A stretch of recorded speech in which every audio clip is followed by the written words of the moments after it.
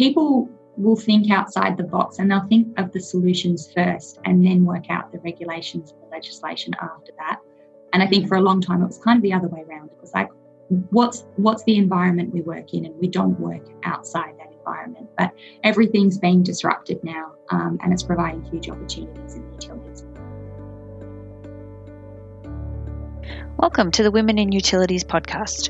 I'm your host, Madhavi Shankarling, and today I'm speaking with Dr. Genevieve Simpson, who is the Government Relations Manager at Western Power, a Western Australian state-owned energy supplier.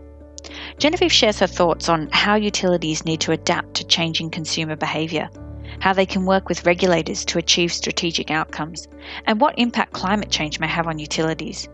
As always, she also explains why she continues to work with utilities and shares her advice for women looking to progress their careers in this field. I really enjoyed Genevieve's unique perspective on these topics, and I'm sure you'll find it as insightful as I did. So let's get into it. Thank you so much for joining me on the show today, Genevieve. I'm really excited to have this conversation with you. Thank you so much for having me, and hello to all the listeners out there. Could you tell me a little bit about Western Power and what your organisation does? Western Power is a government-owned energy utility. So we are the transmission and distribution network providers for electricity in the southwest of Western Australia. Okay, great.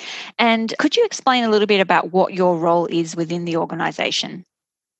I'm Government Relations Manager at Western Power. Western Power, as a government-owned entity, we've kind of got a complex regulatory structure, but part of that involves being able to have conversations with the Minister, who is making decisions on behalf of government. So my role in government relations is to facilitate conversations with the Minister and his staff, and also Energy Policy WA, which is the energy policy advisory body to Minister for Energy. And what we talk about is regular things, kind of like state budgets and that kind of thing. But we also talk about the impacts of policies that state government might want to deliver. So how do you practically implement the grand ideas of government? But also on the flip side, we're a utility that's rapidly transitioning into a high renewables future. And that poses some challenges for us and also really exciting opportunities. But that requires regulation change. So we also advocate to the Minister for changes in legislation and regulation to support our strategic outcomes. Where do you see utilities heading in the future? What are some of the innovations and opportunities that lie ahead? One of the challenges is the change in the way consumers behave at the moment. So for a long period of time, there was a very consistent approach to living. The digital transformation means that kind of all of that has been flipped on its head. And I think the COVID-19 experience has told us that people can rapidly shift to new kind of work environments and home environments and new ways of interacting with each other. And what that means, it's going to be really difficult to try to plan for the people of the future, because we're going to have to think of so many different models of the way they'll interact with whatever utility product they're wanting to access.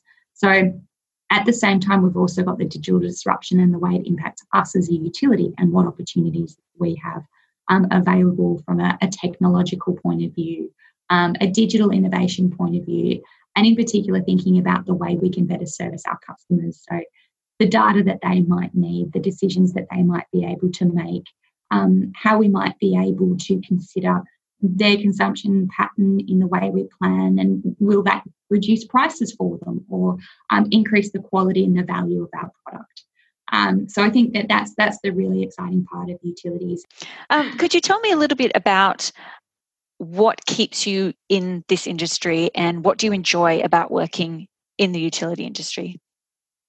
I do work in both the utility industry and also the energy industry, and I think it's the kind of the combination of the two. Having a huge interest in energy policy and an energy policy background, it's a massive period of transition for the energy sector as a whole. Yeah. Not just renewables, but the opportunities for storage, so either batteries or hydrogen, pumped hydro that you're seeing in other places.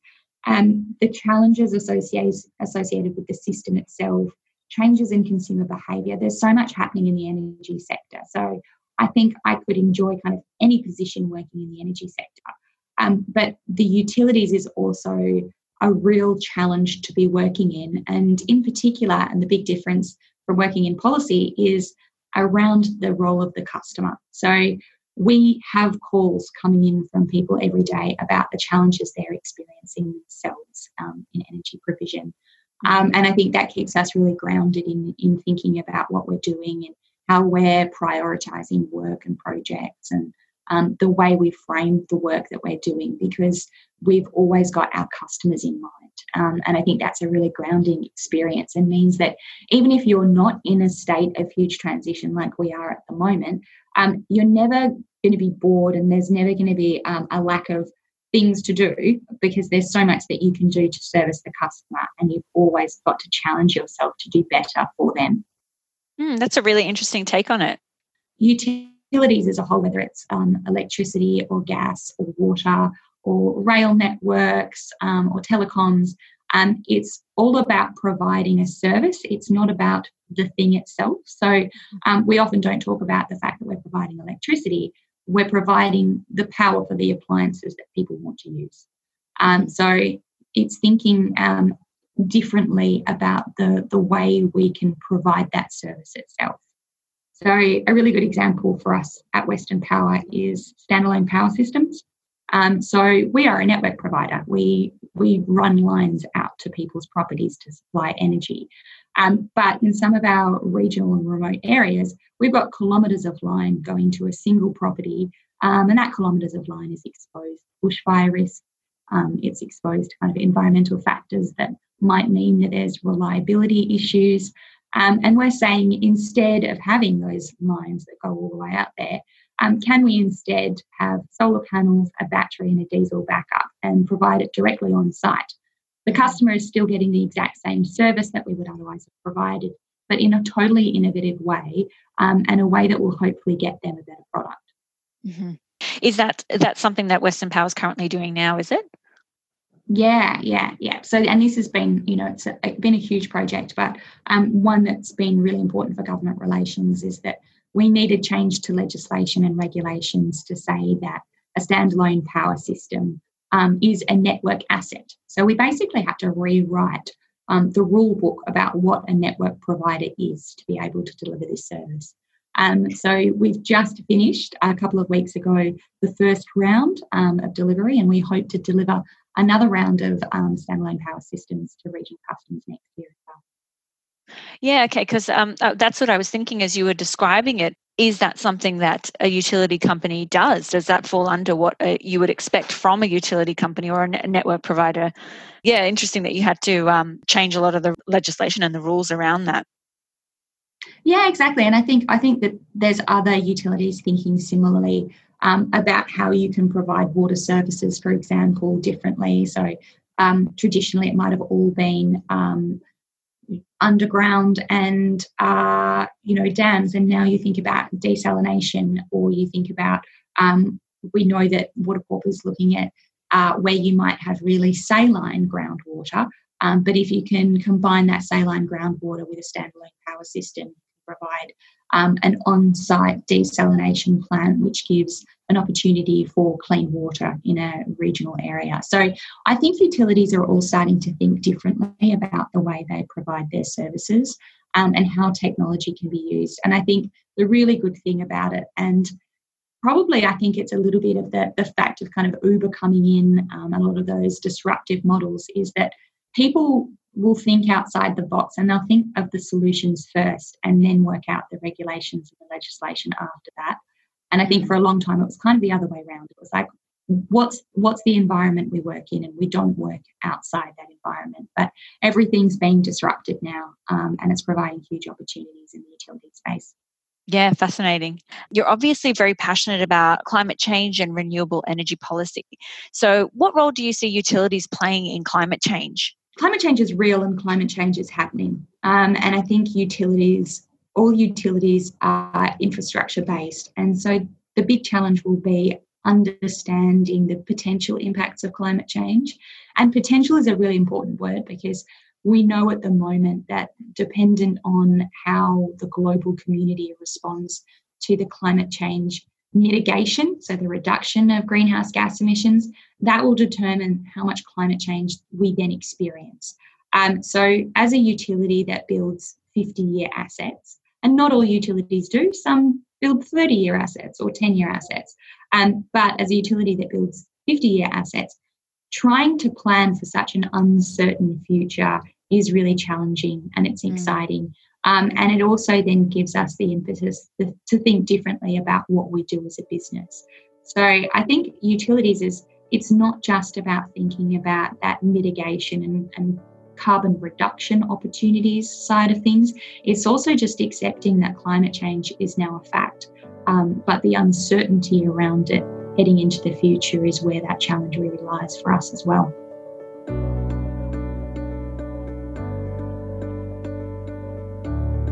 We'll return to the conversation in just a moment, but if you're enjoying this podcast, there's a few simple things you can do to show your support.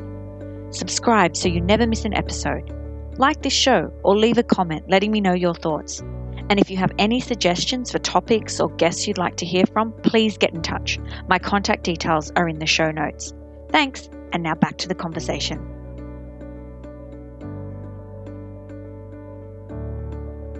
A question I always ask my guests is, why utilities? What prompted you to go down this path? Was there a specific moment or an experience that inspired you to pursue a career in utilities? Yeah, there was actually. So I, before starting at Western Power, I was doing my PhD at the University of Western Australia. And I was looking at perceptions of residential solar energy from the perspective of community, industry, government. And one of the challenges that I was looking at was how can you make financial incentives more effective? What is it about them that promotes people to install systems? Do they need to be as generous as they are? And where might you see challenges in continued adoption in the future? And my research found that, unsurprisingly, financial incentives are really successful in promoting adoption. But there are challenges in terms of how the system itself responds to those increases in solar penetration. And WA is a great example. We've now got about 1 in 3 households have rooftop solar PV systems. And at the time I was doing my research, I was finding that one of the main barriers that people were experiencing in increasing their PV penetration was with the network. So networks have to be able to balance at all times energy flows across the network. And that means that PV is a new and uncertain force to be reckoned with. Some utilities take a conservative approach where they want to slow down the amount of PV. But Western Power was looking at all kinds of opportunities that allow PV penetration to increase. So, I was really interested in either working with Western Power or Horizon Power, which is the state's regional energy provider, and understand more about how networks can facilitate greater penetrations of renewable energy. Fantastic. So you mentioned that you did a PhD, so your career obviously spans both academia and industry. So could you describe a little bit about the path you've taken to get to where you are today? Yeah, so I finished my undergraduate in a Bachelor of Environmental Sciences, and I really just wanted to get a graduate position doing something environmental. So I went out for all kinds of job ads, and in the end, I was really lucky to get a position with the state government Sustainable Energy Development Office in Western Australia. Having said that, about 2 weeks after I started, the Sustainable Energy Development Office was wound up, and I ended up working for Office of Energy. It didn't actually, it was actually, if anything, it was a great opportunity because I got to work on a huge variety of different energy policies while I was there. And it was a really good kind of grounding for me to understand more about the energy system and the energy market and gas versus electricity, etc. But in doing that, I was also watching what was happening in the feed-in tariff space. So one of the main incentives that was driving people to consider PV. And there were a lot of discussions from a policy point of view of kind of how it was being delivered and what we could have done differently if we had our time again, as you do with any kind of policy. But it was such a huge investment on behalf of government. but also a huge opportunity in terms of renewable energy penetration. I decided it was something that I was really interested in knowing more about, and I'd always kind of imagined that I would do a PhD and try out research myself. And so that's what then led me to go and do a PhD at UWA in the same field that I was kind of working on. And that was great because I got to stay involved with my friends in the energy sector. And then once I finished, I was kind of keen to get back and work with a team and, explore problems in practice rather than from a kind of a theoretical academic basis. Okay, great. I'd like to switch tracks a little bit now and think a little bit more about working in what many would perceive to be a very male-dominated environment and what that's been like for you. I think I've been really lucky. I'd like to think actually that I haven't been lucky and that actually the industry is changing for the better. I came into the public sector at a time when it was also relatively male-dominated.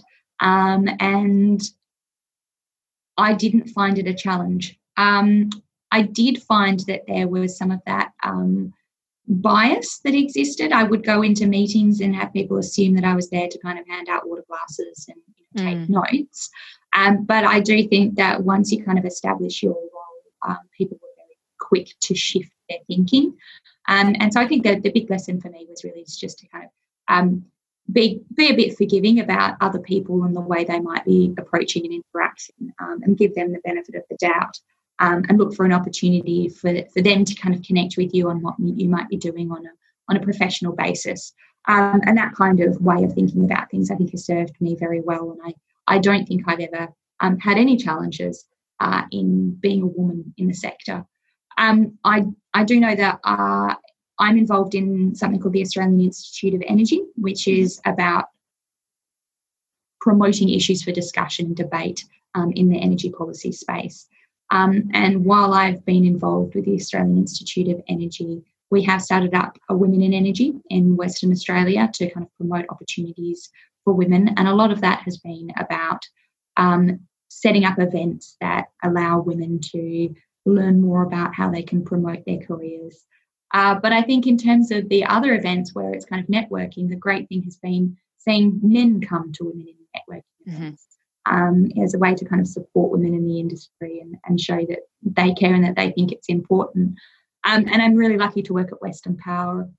In December last year, the WA Energy Awards awarded Western Power their Advancing Women in Energy Award for the work that they're doing in trying to build a workforce that better reflects the diversity of the WA community. So we've got 50% female representation on the board and 45% in senior leadership roles. But to your point in terms of, I think you're right that you can see the best of the best in terms of women rising up the ranks, but that doesn't necessarily reflect every meeting room that you might be in. So it's good to see that Western Power is also pushing for gender parity in the electrical apprenticeships, so in the trades themselves. And last year they had 46%, nearly 50% of electrical apprentices were female. Fantastic.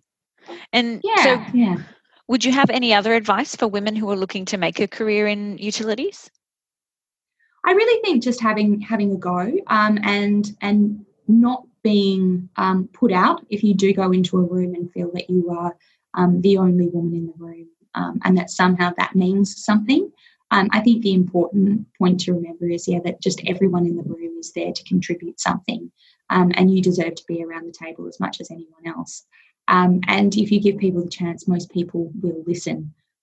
So I think, just have a go and go into it kind of embracing the opportunity. I think some of my biggest advocates in the industry have been men, and some of them have been men who could have been perceived to be a bit old-fashioned in the way they approached women and potentially even the role that they thought that women should play, but that didn't hold them back from identifying someone as having potential and being able to shape a business or shape an opportunity. And I think that that's, again, what you should be looking at is how you might be able to use a relationship or build a relationship that's based on what you can contribute, and you'll gain respect from that. Yeah, fantastic.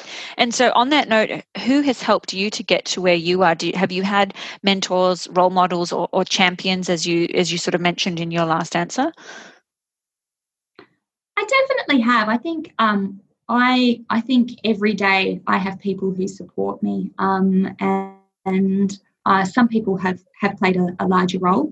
Doing a PhD, your supervisor is very important, and I was lucky to have someone who was supportive more than anything else. He was just always going to be there and be in my corner. And doing a PhD is a very lonely experience, and it can be really tough, kind of mentally. And so he's been hugely supportive, kind of right the way through from my honours research to now. So definitely my supervisor.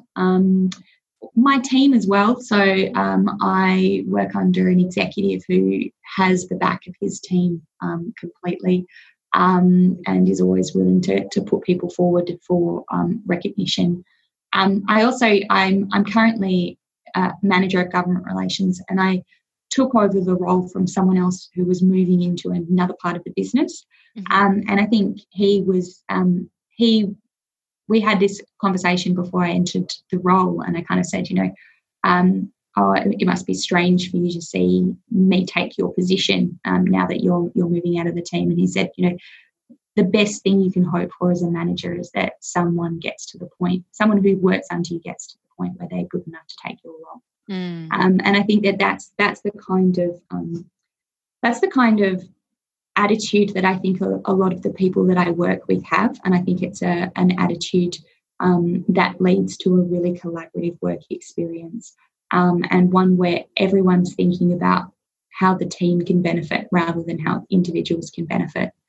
And I think under the Australian Institute of Energy, there's also some other people there who are just so dedicated to volunteer organisation and giving people the opportunity to build their professional development and meet people and discuss ideas. So maybe not mentors, but peers who've made a huge difference because they want to share ideas and share passion with you and share similar experiences. And even it won't always tell you what to do, but in some cases it'll help by just making you realise that you're not alone. And so what would you describe as your proudest achievement? Immediately you kind of go to the big achievements in terms of getting good positions and being awarded a PhD, but that they were kind of long slogs, and you kind of knew that you were going to get there in the end. Eventually you might get a promotion, or eventually after 5 years you're going to get awarded a PhD. So they don't feel like giant achievements. It feels like the end of a journey more than anything else. But I think it's the little things that you experience every day, and getting to work with my team. So I think getting into the manager role was fantastic, and I was so pleased to be given the opportunity. But even more important to me was the fact that my team then sends me a bunch of flowers to say, we're so happy for you, boss lady. So I think that the fact that I had the support of my team meant more than getting the position itself. And I think that's the way that it should be. That it's the little achievements every day. And we've got so much opportunity to achieve with all of the challenges around us. And I work with such an amazing team. Everyone's in it together, and being able to achieve regulation change and legislation change is so rewarding for the team as a whole. I love that. I love that you focused on the achievements that you've done every day rather than, as you said, going straight to the big things that I thought you might mention. So, yeah, I really love that. And lastly, is there anything else you would like to share with the listeners or add to what you've already talked about today? I do think that the most important thing you can do is just say yes and take advantage of opportunities. It's always served me very well. I've never had a career goal or a career plan or anything. I've just constantly had conversations with people. I've talked about the things that I'm passionate about. I'd build relationships. I have a lot of coffee dates, and I would encourage other people to just get out there and meet people, and that's where the opportunities lie. So if you're thinking about going for a job in the utility sector or anywhere else, pick up the phone and try to contact the person who's in the role or the person who's hiring. Find out more about what it is, because it'll help you understand whether your passion might lie there, and it'll also help put you forward as someone who might be ideal for the role. So if you're looking for opportunities, seek them out yourself, make them happen. I think that the best you can do for yourself is just constantly be going out and talking to people and finding out what's out there. Great advice, really great advice. Thank you so much for your time, Genevieve. Really appreciate it. Thank you. It was great. Well, that wraps up this episode of the Women in Utilities podcast. If you haven't subscribed yet, please take a moment to do so or leave me a comment letting me know your thoughts. Thanks for listening, and we'll see you next time.